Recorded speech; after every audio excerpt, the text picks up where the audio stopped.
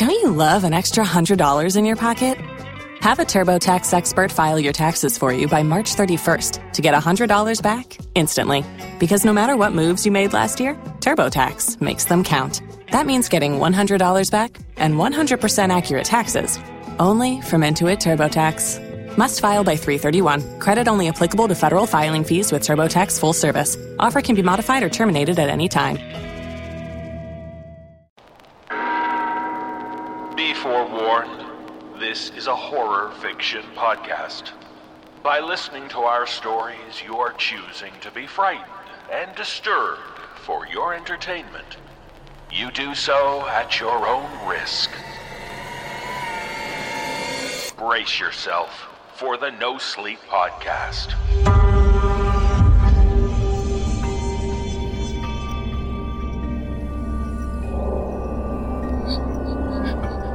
Season 7, Episode 4, Backwater Lullaby, a series of strange occurrences, a very bad place to hide, the zoo for bad people, the lighthouse boy, the 1%.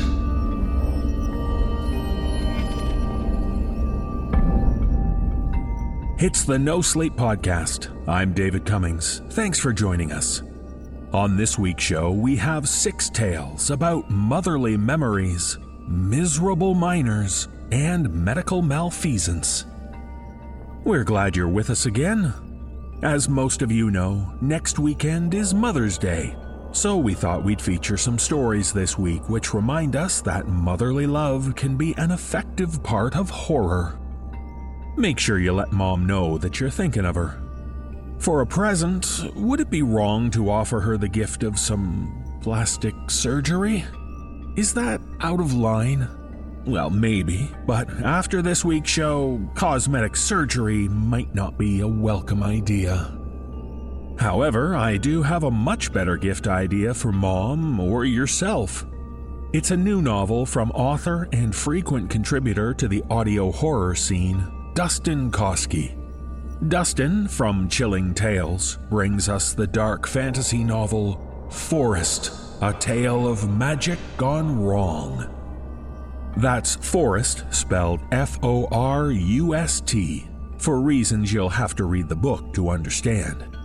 It's about 2 fairy sisters that have to save their village after everyone turns into hideous, deranged monsters. Check the show notes for a link to learn more about this engaging new novel. And so, whether Mom wants to look better, feel better, or read great books, we have it all covered this week.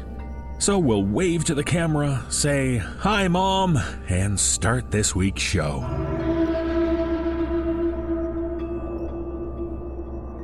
In our first tale, we meet a man who is fondly recalling his younger days and the terrible nightmares he used to have.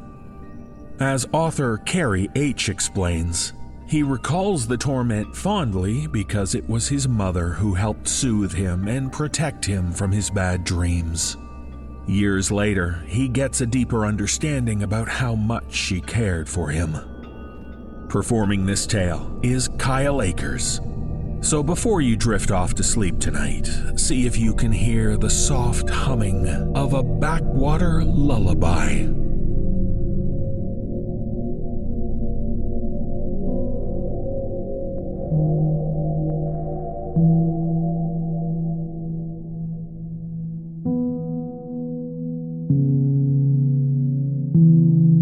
When I was little, I had awful night terrors.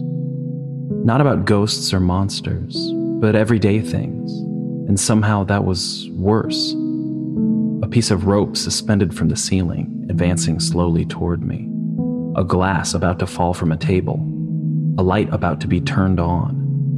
Meaningless things, taking on significance. I was a rubber band stretching to the breaking point. I woke up from these dreams hallucinating that the ceiling was coming down on me, crushing me. And every night, without fail, my mother would rush in to comfort me. I groped for the belt of her robe tied tightly around her middle, dividing her into halves. Clutching at her with drowning hands, I'd squeeze the familiar shape of her until I knew for certain I was awake, and that the hands on my back were really hers. We'd sit there, my sweat seeping into her pajamas while she stroked my damp hair. She'd sing a special song to me, one she never sang any other time. It didn't have words, but the tune was comforting, sweet and melancholy. A kind of backwater lullaby her parents probably sang to her when she was little. She'd ask me what the dreams were about, and if I could remember, I'd tell her. We'd try to figure out what they meant. It was kind of a game. She radiated warmth. We didn't talk about my night terrors in real life. They only existed in the dark. When I came home from school, she'd be waiting for me with a snack, and we'd talk about other things. The days were shorter back then.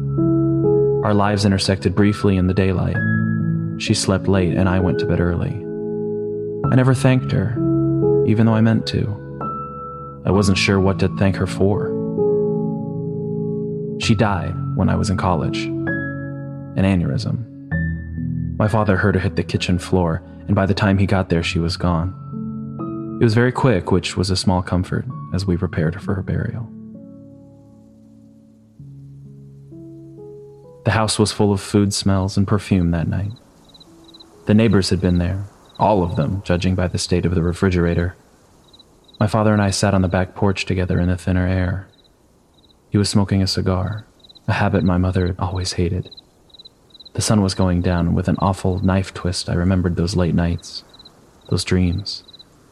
The piece of rope, the stove burner trying to light, the bottle of soda fizzing. Remember when I was a kid, those night terrors I used to have? He took the cigar out of his mouth and frowned.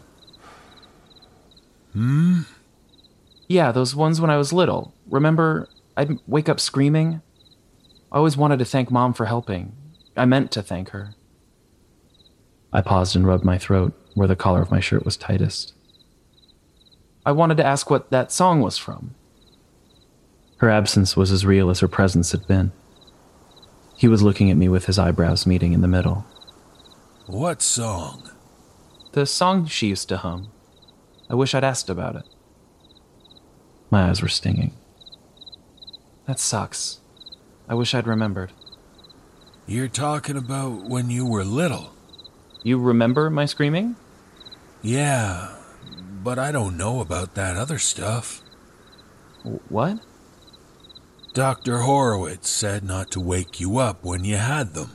I was supposed to let you wake up yourself. You'd scream and scream, but you'd always go back to sleep after a little while. Yeah, because Mom was there. He settled back in his chair. You were dreaming still. About what? He stubbed the cigar out. Your mom worked nights. You don't remember, I guess. At the diner. But she came in, I remember. He shook his head. Nope, it was just you and me. No, she sang that song. He shook his head again. She always had her robe on. She didn't have a robe. You were still dreaming. No, I remember it. He up and stretched. No, it was just you and me, bud. She worked nights for years. You go get some sleep. He patted my shoulder on the way inside. I sat in the chair, holding my own hands, and I watched the sun go down. Upstairs, my father got into bed, and I heard from the open window the sound of his snoring. I sat in the chair, hands in my lap. I hummed into the dark until the sun came up. It was time to go bury my mother.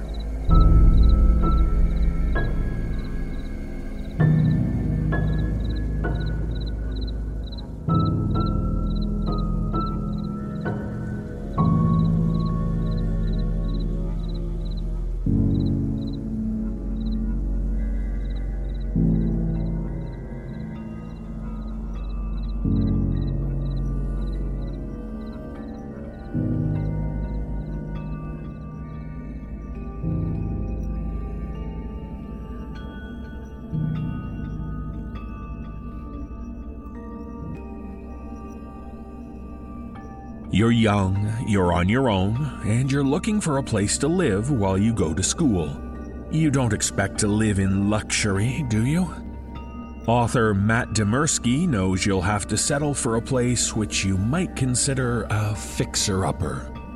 But when one man finds his building to be getting worse and worse, he's determined to find out why. Performing this tale is Peter Lewis. So keep in mind it might not be one major problem. It might just be a series of strange occurrences.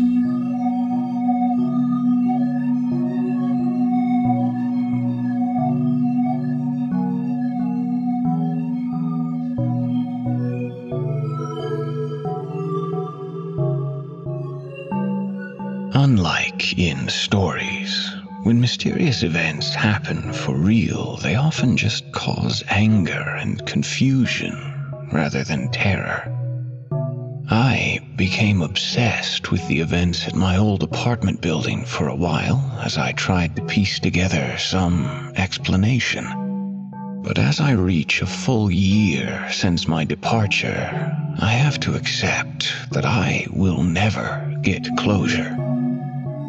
Our nickname for the building in question was the Old. It was a 1920s construct populated by a distinct mix of young college students and older couples who were mainly without children. There were 5 students other than myself on the top floor and about 30 adult residents on the lower floors. So we literally called the building the Old as our way of recognizing that we felt out of place passing gray-haired working men in the stairwell. They didn't like us much either, so we tended to suffer the symptoms of the aging building without complaint. Early last December, the building's furnace broke down. It stayed off for nearly a week, as the temperatures in our room dropped to freezing levels.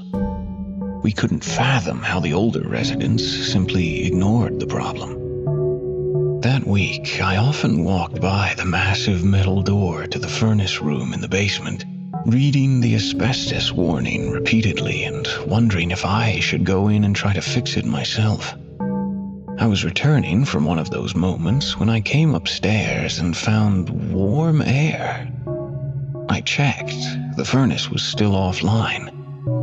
At first, I said nothing, as I was just confused. The 6 of us spent most of our time alone in our rooms that week, studying for finals. I remember, after several hours of late-night solitude, the exact moment the oddities began. I heard the voice of Andrew, the guy across the hall, speak quite clearly. What do you mean? I jumped and scanned the room, but I was alone. I hadn't caught his words, but his voice came again. What do you mean? Perplexed, I crossed the hall and knocked on his door. He answered with a yawn, and he asked what the problem was, and I told him I'd heard him speak. He then said, What do you mean? His words carried the exact same tone and cadence I had heard moments earlier. I came up with an excuse and apologized for interrupting his studies. He shrugged and left, and I decided to cut down on the caffeine. The next morning, I ran into him in the hall. He asked me if I talked in my sleep, and I laughed and asked why. He shook his head and looked confused but didn't explain. He returned to his room while I headed down the stairwell. The subsequent incident caused me to start keeping a journal of the strange events. As usual, I got stuck behind a slow walker in the stairwell. He wore a suit and was obviously some sort of corporate man, his gray hair belying many years of toil. I'd seen him before. As with most of the residents, he didn't like us very much. I accidentally sighed at being stuck behind him, and he turned, giving me a look of animosity and disbelief that was oddly directed at my arm. He turned back around, muttering something, and resumed his descent at a slightly faster speed. I decided to apologize to him. Excuse me. The old man froze for a moment without looking back. I began to speak again, but he took off at a surprising speed and slammed out of the old's front door. By the time I got to its small window and looked out, he was nowhere in sight. As I thought back on my polite but distant interactions with the other older people in the building, I realized that a pallor of fear had been hanging over them for the last several days. They had all seemed afraid of us for some reason. Each day, the old grew warmer. I had relished the ability to forego sweaters while studying, but by the weekend I was down to undershirts and verging on very uncomfortable. And still, the furnace was silent. I began to hear snippets of conversation and music at random intervals. I'd never had a problem hearing other rooms before, but now I was subject to bits of old-fashioned music, overly loud conversations, and on one particularly maddening occasion, somebody's snoring. All of this seemed to originate from somewhere inside my room, though I could never pinpoint where. For his part, Andrew seemed gaunt and tired. He chalked it up to studying too hard, but he seemed to be nervous about something. I hadn't seen the other 4 college students in days. That Sunday night, I cornered Andrew. I told him about what I was experiencing and asked him if he'd seen or heard anything. He mumbled a single phrase before retreating to his room. Bad dreams. It left me with a chill I couldn't quite explain. I tried to get down to it and focus on studying for the finals that were coming up over the coming week, but the building's creaking seemed more pronounced. The old seemed to shift with the icy winter wind, which I took advantage of through an open window. By that time, the hallways were practically a sauna. At some point, I'd had enough. I was more angry than afraid, and I decided to start asking some questions. I'd left more than a few notes under the maintenance man's door on the first floor. My plan was to knock on his door and finally get some answers. However, as my hand pressed against the door, it swung open, and there was nothing but a brick closet beyond. Confused, I touched the old brick, smearing soot on my fingers. I even rubbed some of it on my journal later to keep evidence that I wasn't imagining things. And next to my feet, I found my last letter on a pile of paper remnants. I remember staring at the pile, realizing that the other letters had not been burned. They'd merely decomposed. I resolved to get the hell out of the old until I figured out what was going on, but the 3 feet of snow outside stopped me. I had no place to go, no real money. I could sit at a Starbucks all day, but I'd eventually have to sleep in my own bed, and I wanted to have all the evidence I could gather. I spent an hour or 2 knocking on the doors of the other residents, but I got nothing but confusion and anger. The older residents all refused to look at me directly in the same strange manner. They seemed overly distressed every time I spoke. I gave up, more confused than ever, and knocked on the doors of the other students, but none of them answered.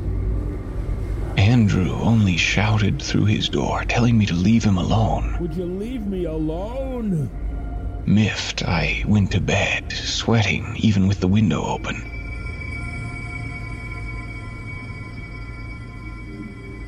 I awoke to the final event, the one which compelled me to leave the old at any cost.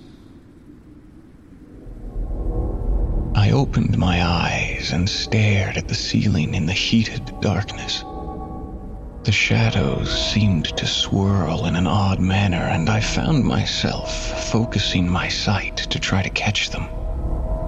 I played that strange game for a few moments until I heard a woman scream. It was a scream of pure terror, as if she was desperate to escape something that had cornered her. Worst of all, it seemed to come from inside my room. It sounded again, and then a third time. I immediately leapt up and circled the walls of my room, trying to avoid the continual, terrified screaming that was loud enough to hurt my ears. I couldn't understand what the hell was going on. The spot kept moving toward me, and I stumbled in my haste to avoid the slowly approaching source of the wailing screams. I heard doors slam in the hallway. Other people had to have heard.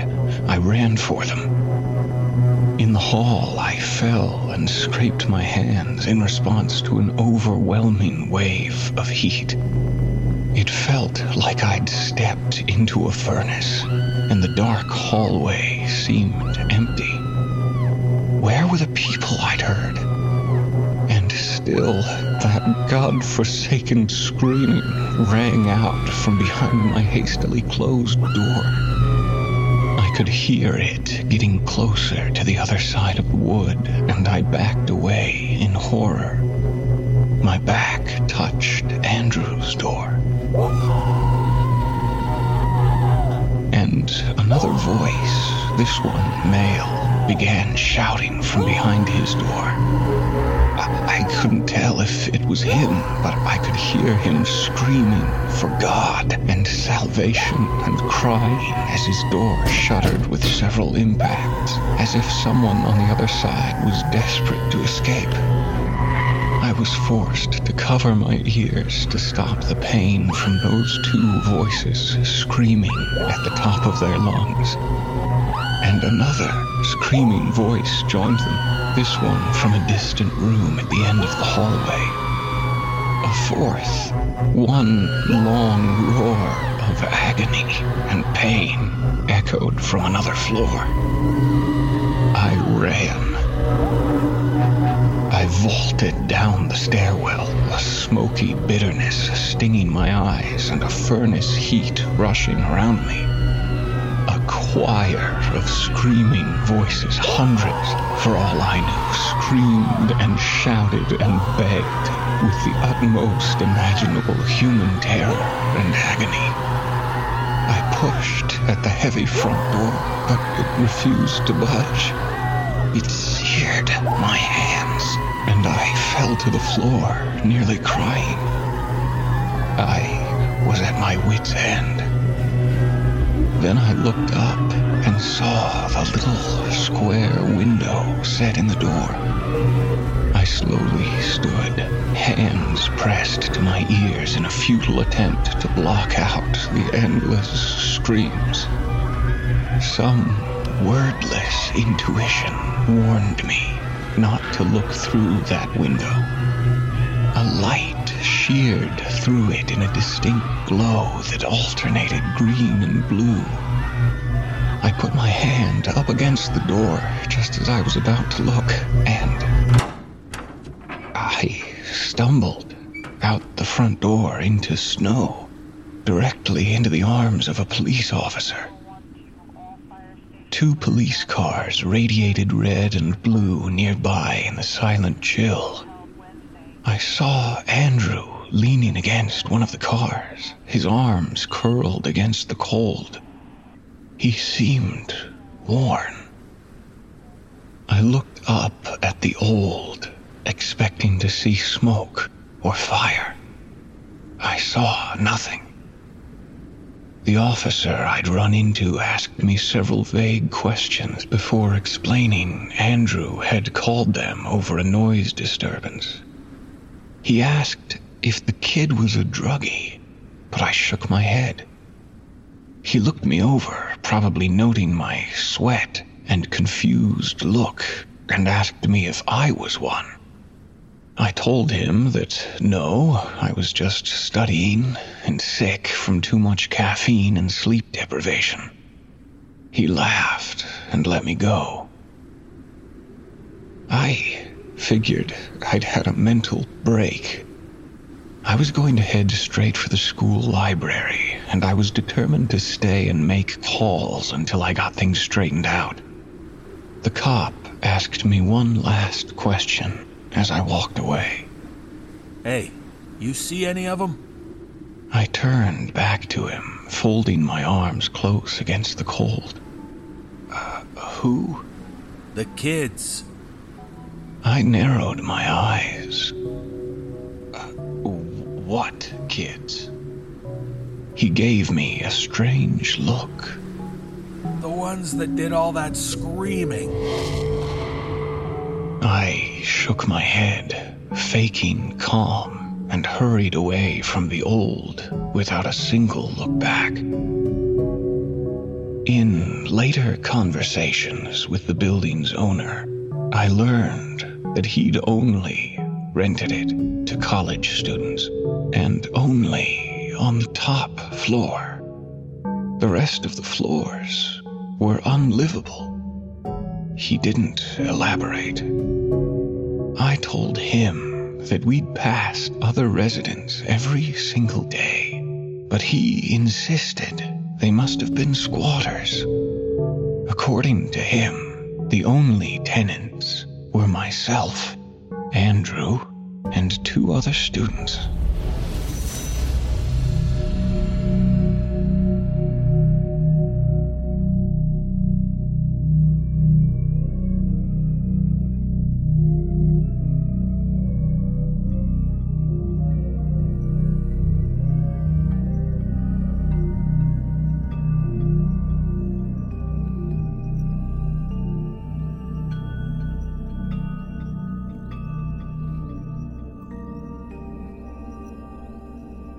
It's likely that at some point in our childhood we played games of hide and seek.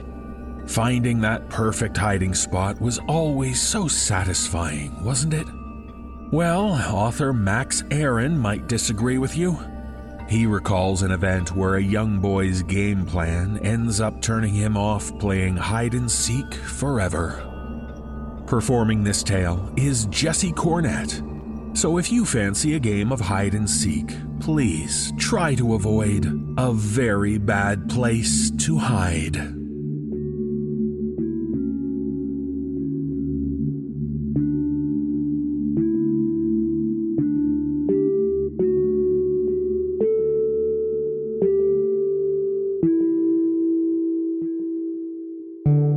I was always good at hide and seek.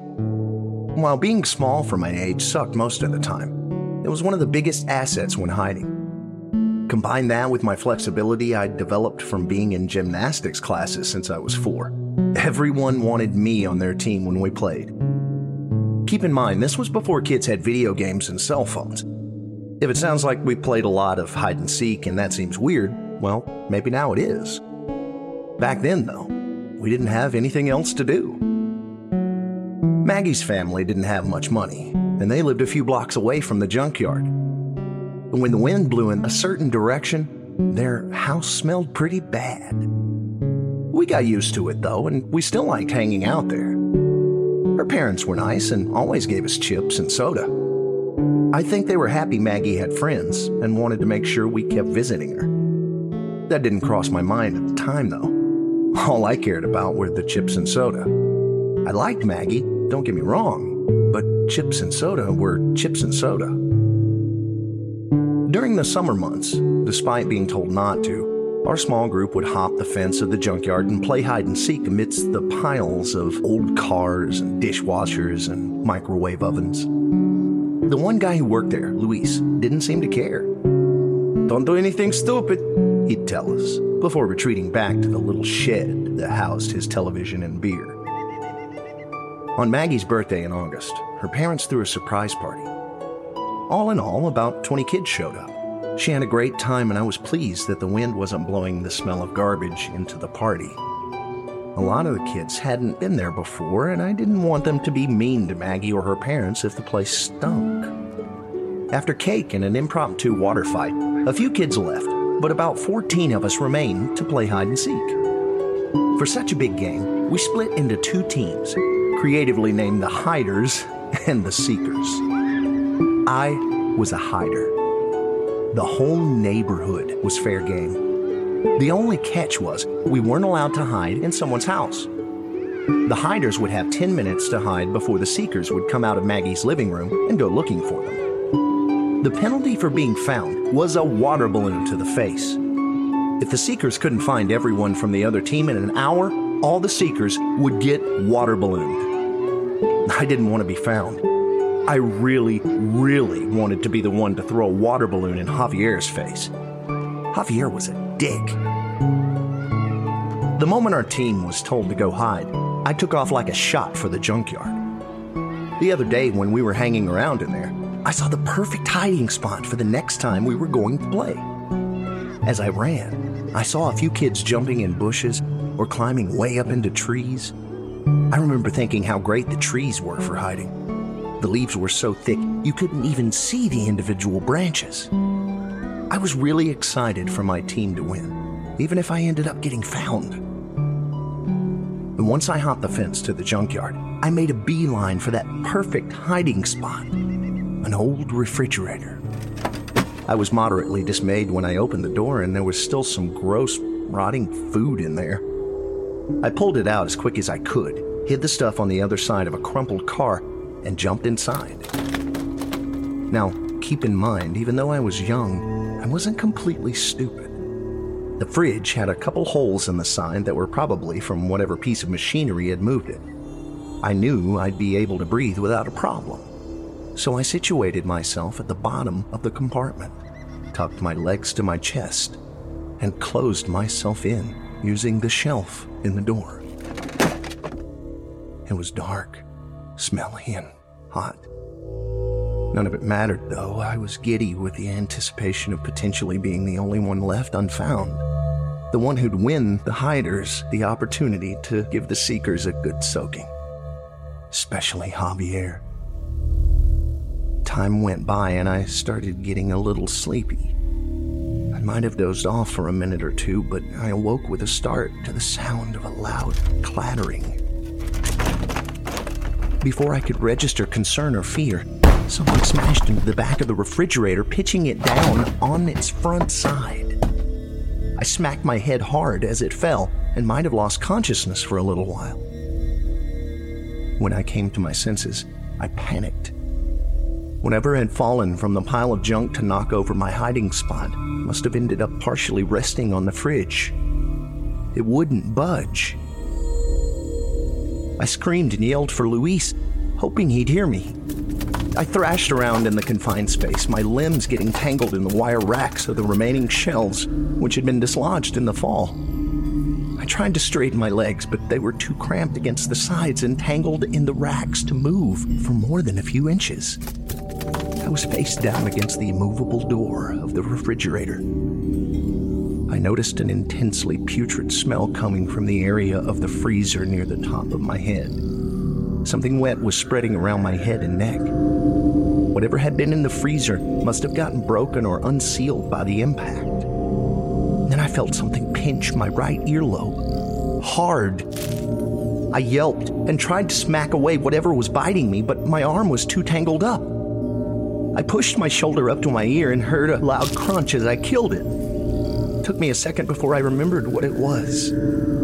I'd seen a couple of earwigs in the fridge before I hid inside. I thought I'd gotten them out when I threw out the food, but apparently I'd missed one. I kept yelling, and trying to get someone's attention. Another pinch, this time on the other side of my head. There was nothing I could do about it, not from the position I was in. I felt it again on the top of my head. I pushed my legs against the sides of the fridge hard and forced my head against the plastic in front of me. As I felt the bug crunch against my scalp, a rush of the foul liquid escaped from the cracked freezer compartment.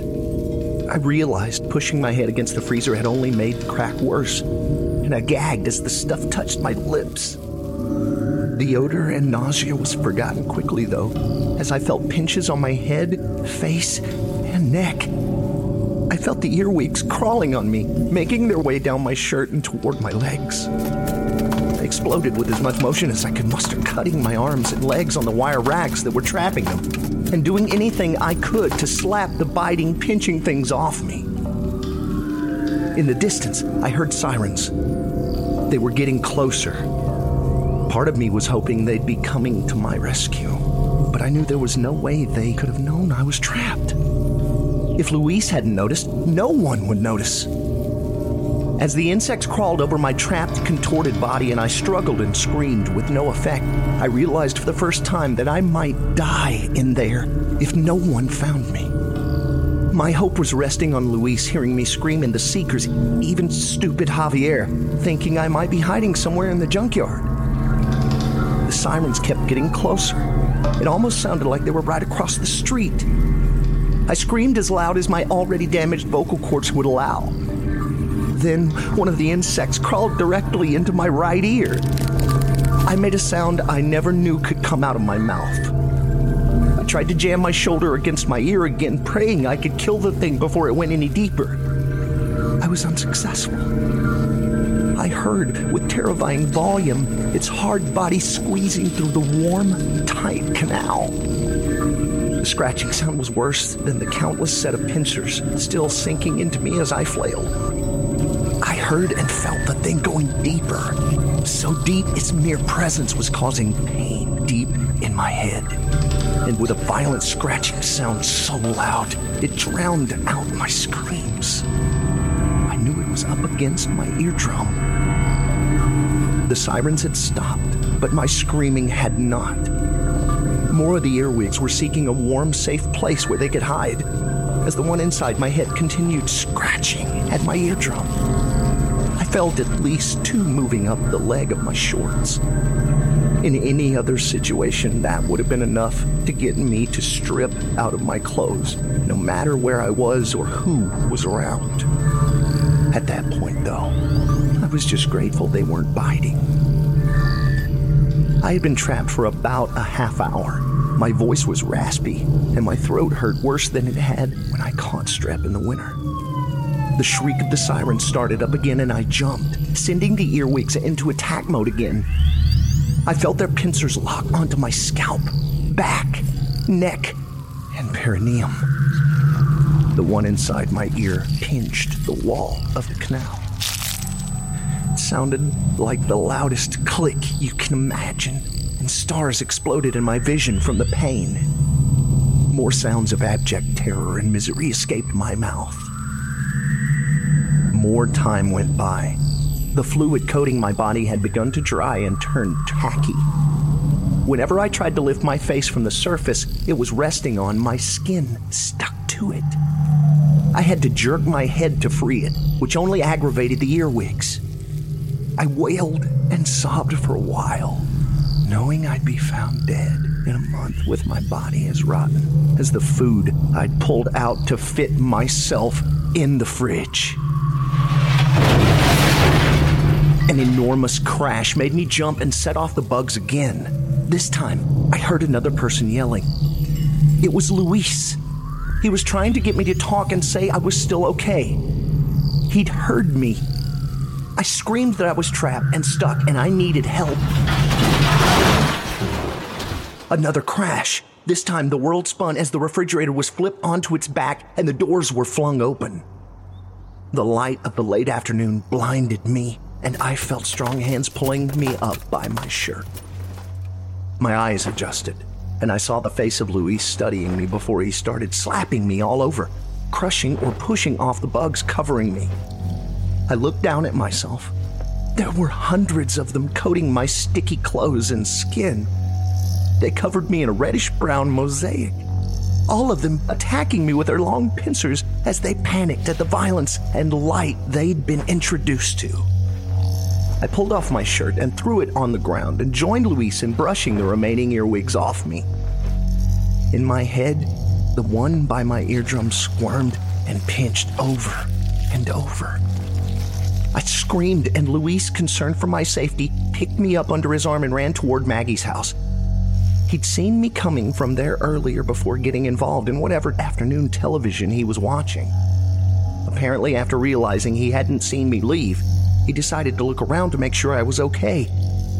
And I wasn't.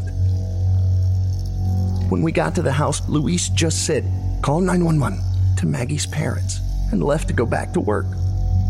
I wondered where all the kids were, but only for about 5 seconds. That was the amount of time the earwig gave me before it started moving and pinching inside my ear. 10 minutes and countless inner ear pinches later, a paramedic was using a pair of forceps to pull the thing out of my head. He showed it to me as it writhed the metal that was squeezing it. It was so much smaller than it felt. Welts had started to rise from a few parts of me that had been bitten multiple times. Mom arrived right around then, and at the request of the EMT, she was going to drive me to the hospital to get checked out.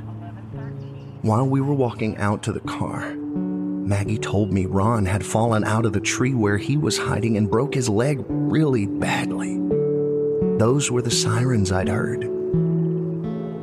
As I gingerly eased my shirtless, sore, and sticky body in the car, praying the earwig hadn't laid eggs inside my head, I was drenched by an explosion of water that soaked not only me, but the inside of Mom's car. One of the balloons. Nice nipples, asshole! Javier yelled over his shoulder as he ran away with Mom screaming at him. Such a dick.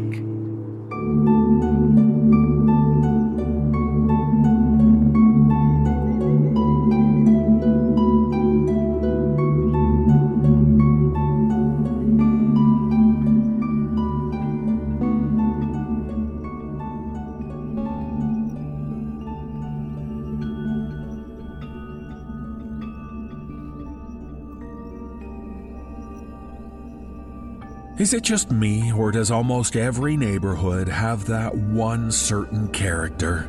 The person who stands out for being too odd, too angry, or too miserable for everyone else. Author Rona Vassilar knows what I'm talking about. Her tale is about a young man who can't quite figure out the old woman who has seemingly been around forever on his street, and why she has such a bad reputation. Performing this tale are Dan Zapula, Erica Sanderson, and Nicole Doolin. So be wary of those odd people and stay out of their homes. You don't want to end up in a zoo for bad people.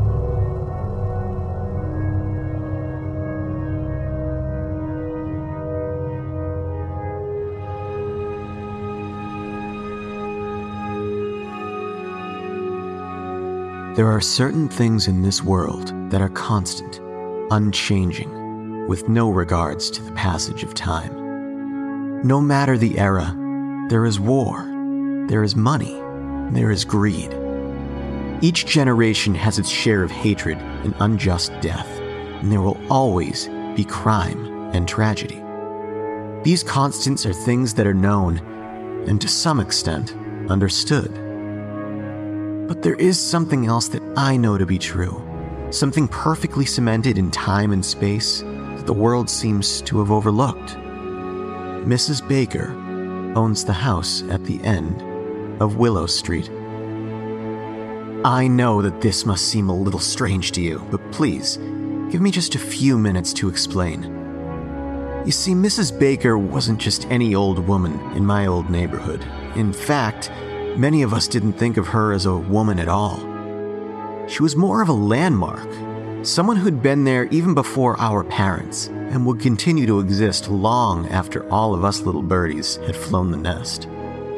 And for as long as she'd been alive, she'd owned a shabby little shack with peeling paint and squeaky shutters at the tail end of Willow Street. And for most of us still alive in the neighborhood, she'd existed for all of eternity.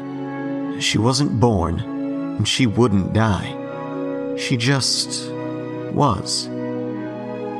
Of course, logic tells us that even Mrs. Baker came from somewhere. I was told that she immigrated to our little town from France. Her first name was Camille, although no one could ever pronounce it right. Her husband, an American whose first name has long been forgotten, brought her over after a whirlwind romance in Paris, and he died early, leaving her alone and childless, all by herself in the house on Willow Street. By all accounts, Mrs. Baker was unremarkable. She was kind and friendly in as much as social protocol demanded. She liked to sit on her front porch, surveying the unkempt grass as she embroidered yellowing hand towels. She had a cat that very well may have been as old as herself. He had gray fur, and all the neighborhood kids called him Fluffy, as we were fairly unoriginal children. The only thing that set Mrs. Baker apart from the other residents was her apparent immunity to life and death. In all the time I lived there, I never saw her age. I never saw her change. But that's not why I remember Mrs. Baker now. Mrs. Baker didn't talk to the kids in our neighborhood very much, and I always had the feeling that she disliked children. I had spoken with her a few times because my mom had dragged me to her house. My mom had a fascination with embroidery and spent a few afternoons sitting in Mrs. Baker's musty old living room, taking lessons from the old crone. I didn't mind Mrs. Baker because she always gave me chocolate chip cookies and let me play with Fluffy. And since she never really talked to me, however, I assumed that she wasn't very fond of me. That assumption was challenged one foggy morning in early April. School was out for some kind of break, so I naturally had risen before the crack of dawn to get the most out of my few free days. I'd driven my mom insane in a matter of minutes, and she'd sent me to play outside before she was forced to slaughter me where I stood. Her words, not mine. I was playing with some action figures when I saw Mrs. Baker standing outside her house, watching me. Of course, she lived all the way at the end of the street, a good 4 houses away from me, so I couldn't really tell if she was looking at me or not. Except I could feel her eyes on me. Like she was trying to call out to me with something other than her voice. And she succeeded because I was so intrigued that I found myself standing up from the damp grass and taking a tentative step down the street. As if sensing my confusion, Mrs. Baker lifted her arm and crooked a slender finger at me, beckoning me closer. And I was either too young or too stupid to be cautious, and besides, I'd known her all my life, as had my mother and probably her mother before her. I didn't think anything of it as I trotted down the street. If anything, I was thinking of those chocolate chip cookies she often made. I stopped a few feet from Mrs. Baker, and I chirped out some kind of greeting. She gave me a stiff sort of smile and bent down so that she was at eye level with me. I remember thinking that I'd never seen an old person do that. It must have hurt her back bending down like that. I suddenly felt very important. Dominic, you're a good boy, aren't you? She asked the question fully expecting an answer, and there was nothing patronizing or teasing in her tone. I nodded solemnly as though this were the most important moment of my young life. Well, I guess in a way it probably was. She mirrored my nod, an aura of satisfaction radiating off of her as she asked her next question. Would you like to see something secret? My ears perked up at that. A secret? I loved secrets. I was going to be a spy when I grew up, so I understood that secrets were very, very important. I nodded at her, and she extended her hand to me. I took it without hesitation, and she led me inside her house. We bypassed her living room completely, much to my dismay, as I'd rather hope that her secret involved cookies. And she took me through the dining room and then the kitchen, all the way to the back of the house, where she opened the door to a set of stairs, leading down into the darkness. She turned on the light, but the basement was still quite dim, so she held my hand in her firm grip as we descended together. I gradually became aware that there were soft noises coming from the basement, sniffles and shuffles, and sometimes strange choking and squealing noises. It sounded as though she had animals who were trying very, very hard to keep quiet. I wondered if Fluffy had gotten trapped down there. Maybe Mrs. Baker wanted me to save him. But I didn't see Fluffy when we got down to the basement. I saw a row of cages lining the walls in a mess of rusty iron. And it was hard to see, but there were animals crouched in them, and sniffing and pawing at the dirty floor beneath them. What is it? I was a little uncertain what to make of what I saw. It's a zoo. My eyes lit up in wonder. I loved the zoo. My mother used to take my little brother and me if we'd been very good, and I realized why it was a secret now. Having a zoo in your basement was a genius idea. Although she wouldn't be able to keep very big animals.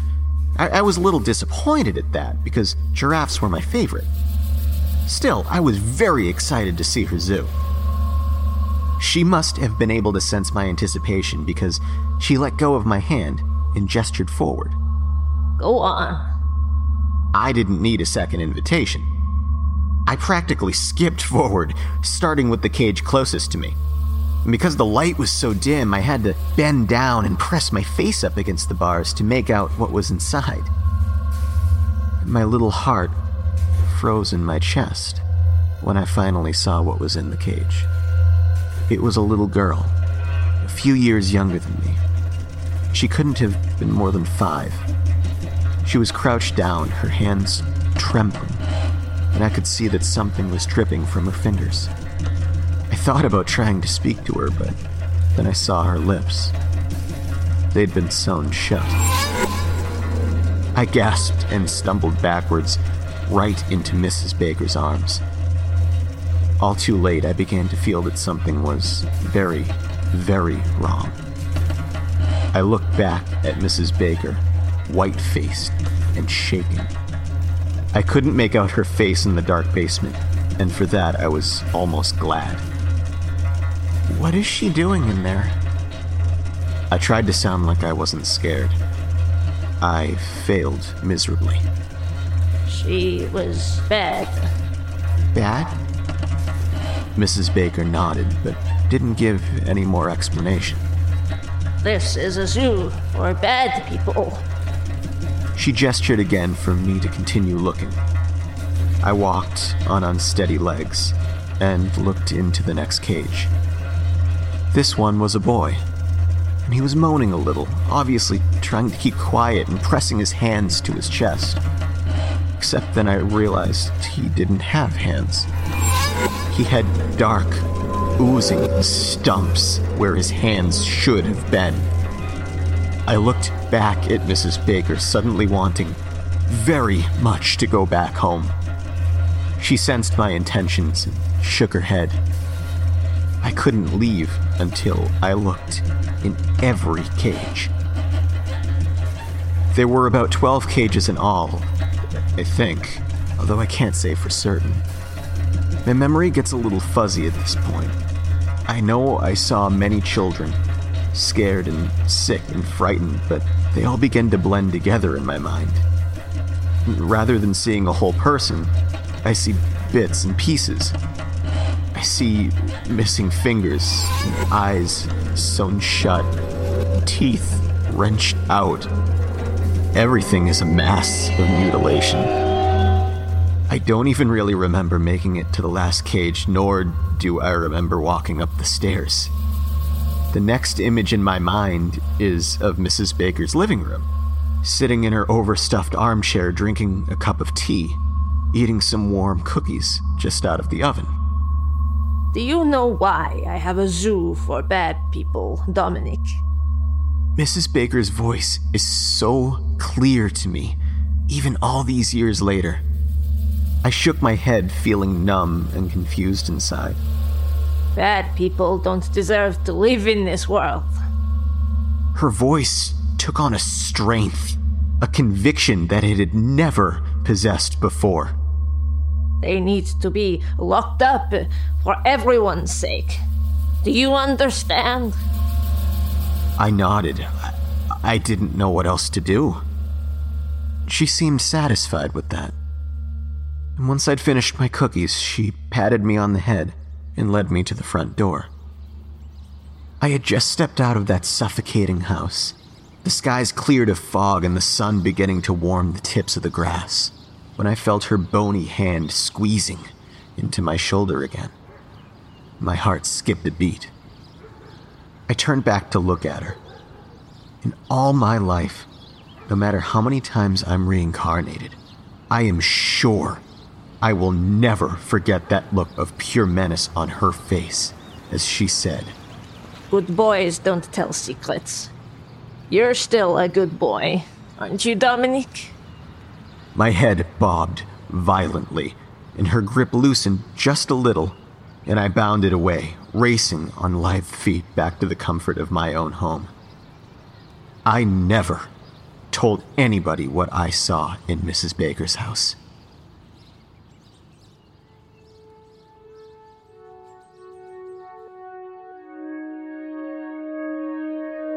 Now that I'm older, I often ask myself why I didn't tell my mother. And sometimes I think it's that I didn't know what to do, didn't believe what I'd seen, had no way of explaining the horrors inside that basement. And other times I tell myself that I dreamed it all up. There was no way that Mrs. Baker would have done something like that. These are lies. And there's only one truth. I was too scared of Mrs. Baker finding out that I was a bad boy. I was afraid of the zoo.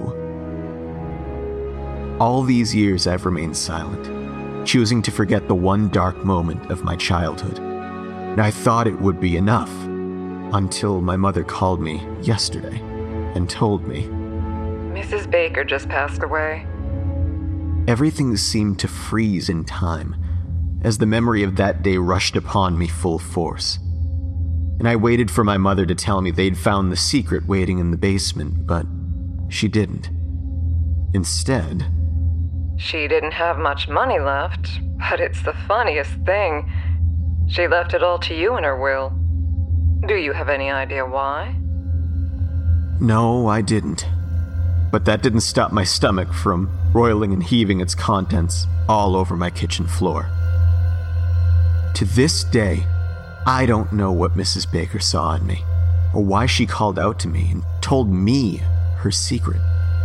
I don't know why she gave me the money, and worst of all, I don't know what happened to those children, where she hid their bodies, or if any of them survived.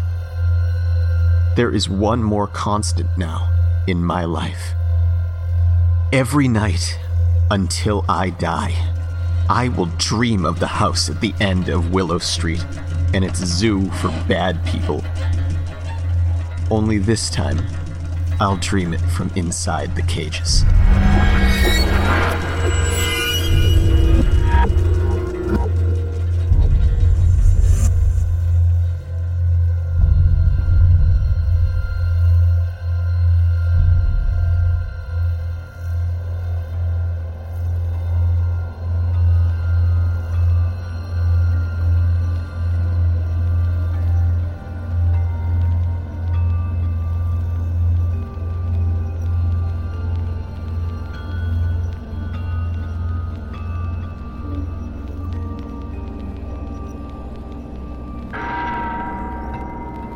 This concludes our nocturnal presentation.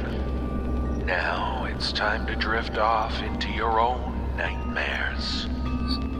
If you would like to find out how you can hear the full-length versions of our audio program, please visit the NoSleepPodcast.com to learn about our Season Pass program. 25 episodes, each over 2 hours long, and 3 exclusive bonus episodes, all for only $19.99. On behalf of everyone at the No Sleep Podcast, we thank you for listening. Join us again next week. We'll have more stories for you and whatever that is standing right behind you. This audio production is copyright 2016 by Creative Reason Media, Inc. All rights reserved. The copyrights for each story are held by the respective authors. No duplication or reproduction of this audio program is permitted without the written consent of Creative Reason Media, Inc.